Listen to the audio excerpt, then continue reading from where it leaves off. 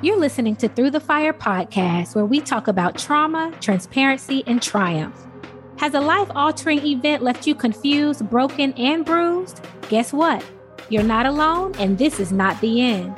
Join us as we discuss experiences with traumatic and tragic seasons, what we're learning, how we're overcoming, and how you can too.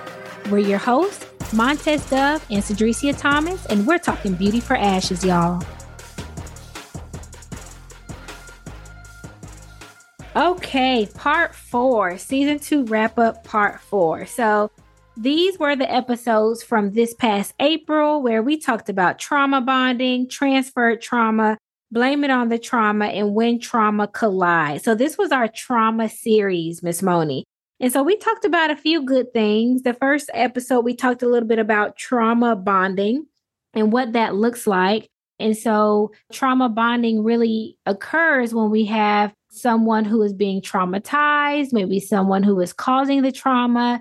And there's just this challenge of really parting ways. You know, whether the person is just trying to keep the peace, whether the person isn't wanting to make maybe the abuser or the aggressor mad, so they stay in the relationship or they stay connected to the person. So we have trauma bonding in that way. And then I put a twist on it saying that sometimes we can come in contact with people, whether this be a platonic relationship, a romantic relationship, where we may have similar traumas, similar experiences, and those things can bond us as well. And so the next thing we know, maybe we weren't supposed to be in a relationship with that person. Maybe our traumas, unhealed traumas, brought us together. And so we were feeding off of each other. And so we talked a little bit about that with trauma bonding, Miss Moni. You remember that episode? I sure do. And in that episode, Dreesy, we were talking about how actually a person can be in an abusive relationship and not really even know it. Yeah. So, we were talking about some of the cycles of abuse. We talked about some of the stages of trauma bonding to help people, understand and be aware of what they could be in the midst of and not even know it. You might be calling an abusive relationship a loving relationship. And the way that a person does that is it's a mixture in the relationship. It's a mixture that even causes the trauma bonding. So a lot of times in this relationship, it's a lot of highs and lows. But the person, they focus on the good times and they disregard the overwhelming bad times. That's good. So we're just trying to give out some wisdom in that episode, how to recognize toxic relationships, how to understand some of the signs of abusive relationships. I know a couple of the stages of trauma bonding. One thing we talked about is love bombing. Yep. We talked about love bombing. And what I think love bombing is just a person being overly affectionate towards you. They move very fast, very aggressive, because what they want to do is to lock you in. They want to lock you in quick. Before you have time to use your relational intelligence, they want to lock you in. And everything starts out so beautiful. It starts out over the top. And there are some legit relationships that express this kind of care and giving. And it's on the up and up. But you just have to know and discern, is this genuine? Am I being lured? Am I being preyed upon in this situation? So it's just some insightful information just to give you some alert to be on the lookout for these things. And a lot of times when you get in these type of trauma bonding relationships, there's a lot of what they call gaslighting. Yeah. I don't know if you know anything about gaslighting, Dreesy, but in a simple way to put it, it's actually mind games. Mm-hmm. It's mind games. It's someone trying to get you to doubt yourself, begin to just doubt yourself over and over, make it seem like you can't even trust your own thoughts, your own reasoning. It's a person who's trying to make you feel like you're insane. So that's a lot of what gaslighting is about. It's mind games. When you bring up gaslighting and love bombing, all of those things fall under the narcissism umbrella. So very much so narcissistic behaviors. Yes. Yeah. And a lot of times abusers, when we see, classic abusers or just those common and typical behaviors of abusers, they do align a lot with narcissistic behaviors for sure. Yes, ma'am. So now we talked about transfer trauma and how trauma can transfer, in families. I remember I gave the example of a family. I gave an example for my coachee about just some things that happened in her family about sexual assault. And then when she looked back, it was actually her mom and her grandmother. And it was almost as if her grandmother was trying to push onto her how she dealt with it. And it was like, well, it happens to everybody, or I overcame it. And so just really looking at how trauma can be transferred from person to person within families amongst those different generations. And sometimes why we see families acting the same, right? Same behavior, same attitude, same mindset, same life challenges. And so we have to be careful, what we are pouring into the next generation, whether they're in our family, whether they're outside of our family, because transferred trauma is real. And we're using family as an example, of course, but this can be outside of family as well. I think I gave an example of just the fear of frogs and how that I saw my mom fearful of frogs. We sat in the car until the frog would hop on off. Next thing you know, I have grown up kind of, fearful of frogs, but her grandmother was fearful of frogs. So I just gave that example of even how fears can be passed down as well. Same thing, traumas can be as well. So that transferred trauma is a huge, huge, huge deal. And so just for us to be mindful, whether we're parents, whether we're aunts, uncles, cousins, siblings, to be mindful what we say to each other. All right, Dreesy. And what we're calling transferred trauma is actually called transgenerational trauma. Mm-hmm. And all it is unresolved issues from generation to generation, unresolved issues. We talked about that too, how some stuff can start in the womb. That's right. That's right. So, a lot of times when parents or a mother is on drugs, it passes right down to the baby. Right.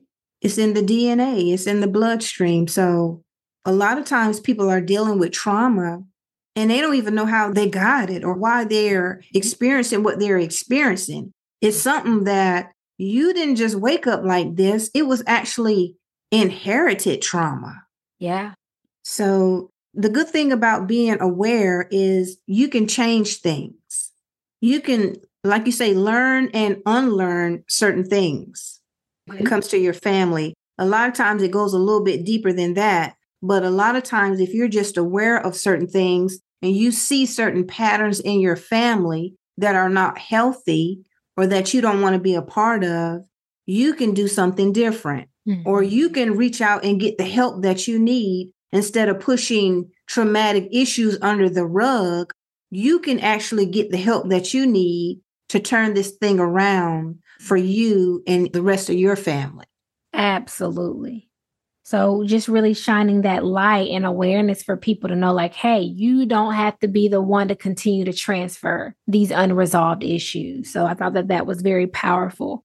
And then next we talked about blame it on the trauma.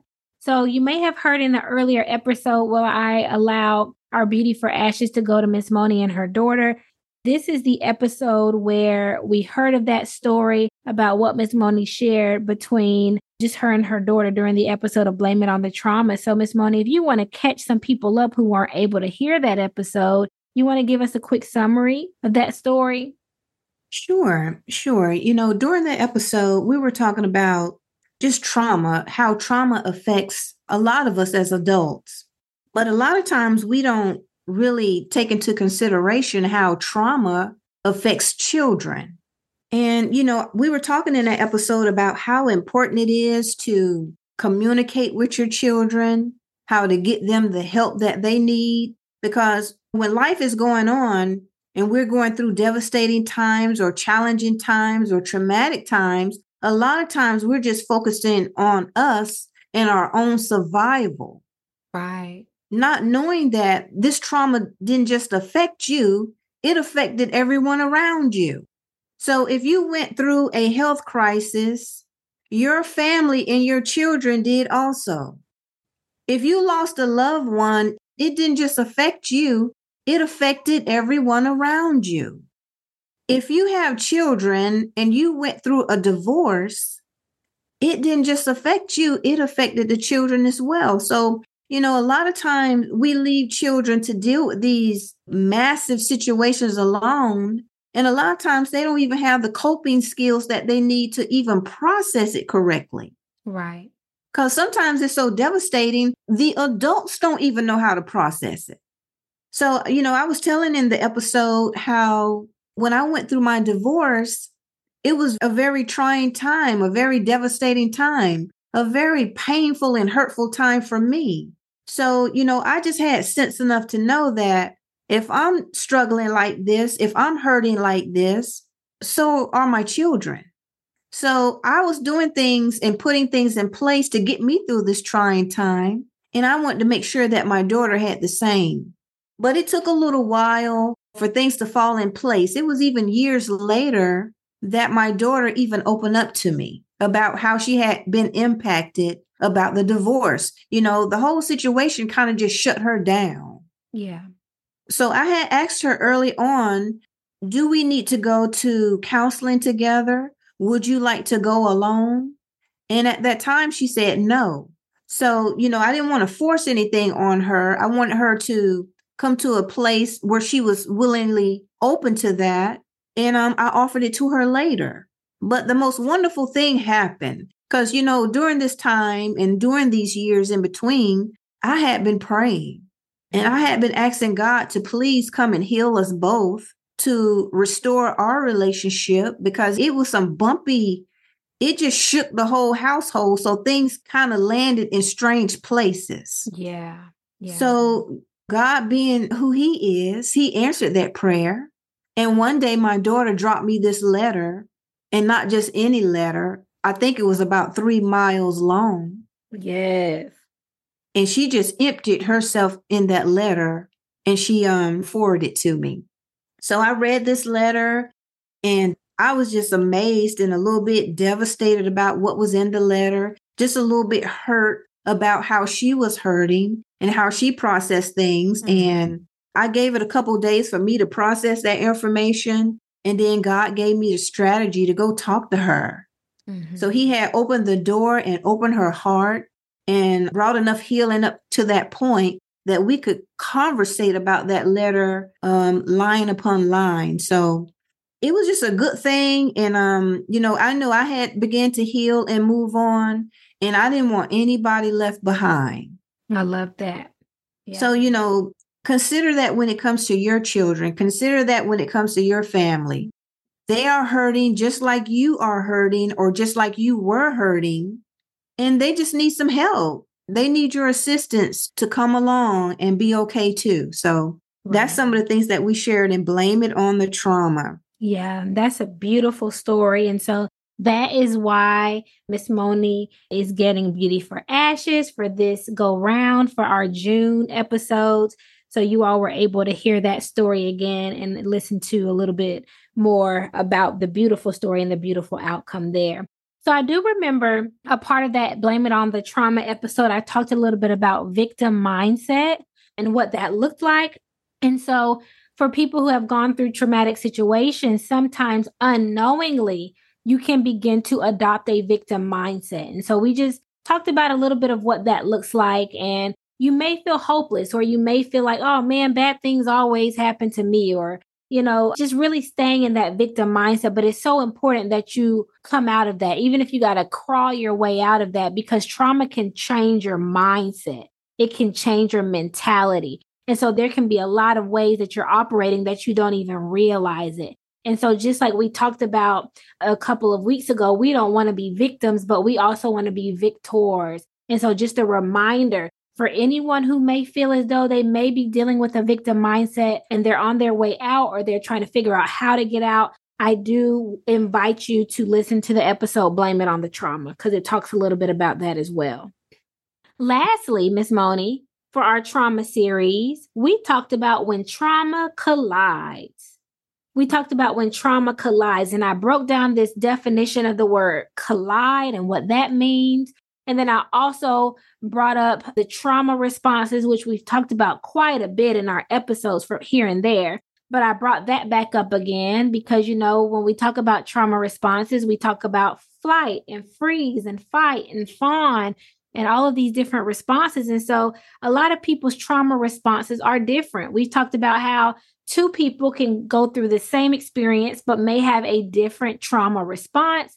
But now imagine two people coming together who have had different experiences. Maybe they have different trauma responses. Maybe somebody's is fight, somebody else's is freeze, somebody else is flight, somebody else's is fawn. And so we are colliding, right? We're crashing, we're colliding. And so we were just shining a light on what that looks like, what that sounds like. And we used ourselves as an example.